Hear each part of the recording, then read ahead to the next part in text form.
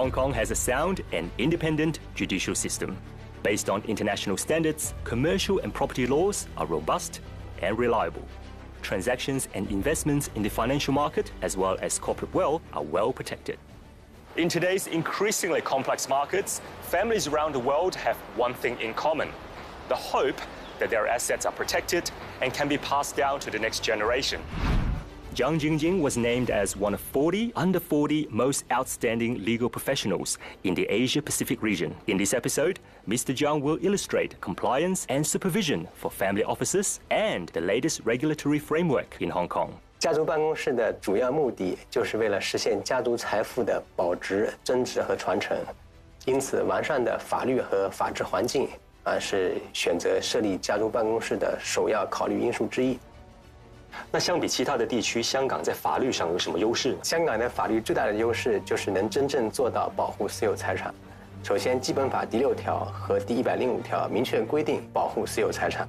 那么，香港与国际接轨的这个普通法制度，独立的司法体系、充足的国际法律人才，以及拥有全球最受欢迎的国际仲裁中心之一，所有的这些都给家族财产的保护筑起了一道坚固的法律城墙。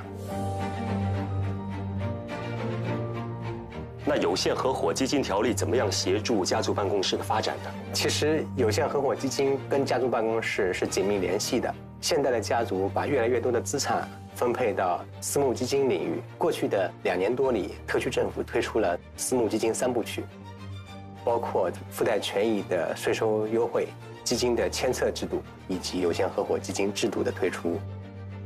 短短2年多的时间，已经差不多有600家有限合伙基金设立了。那与传统的离岸基金相比，有限合伙基金成本很低，监管很宽松，所以这就给这个家族办公室提供了一个很好的投资工具。那对于家族办公室未来在香港的发展，您有什么看法呢？作为连接未来全球第1大经济体与世界的窗口，如果要想实现家族财富的保值、增值和传承，布局香港是必不可少的。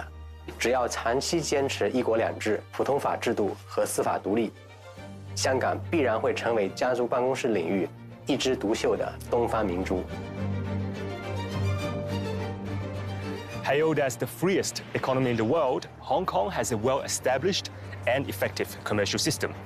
The flow of capital is protected by law, and international business transactions can follow a familiar and easy-to-understand set of laws.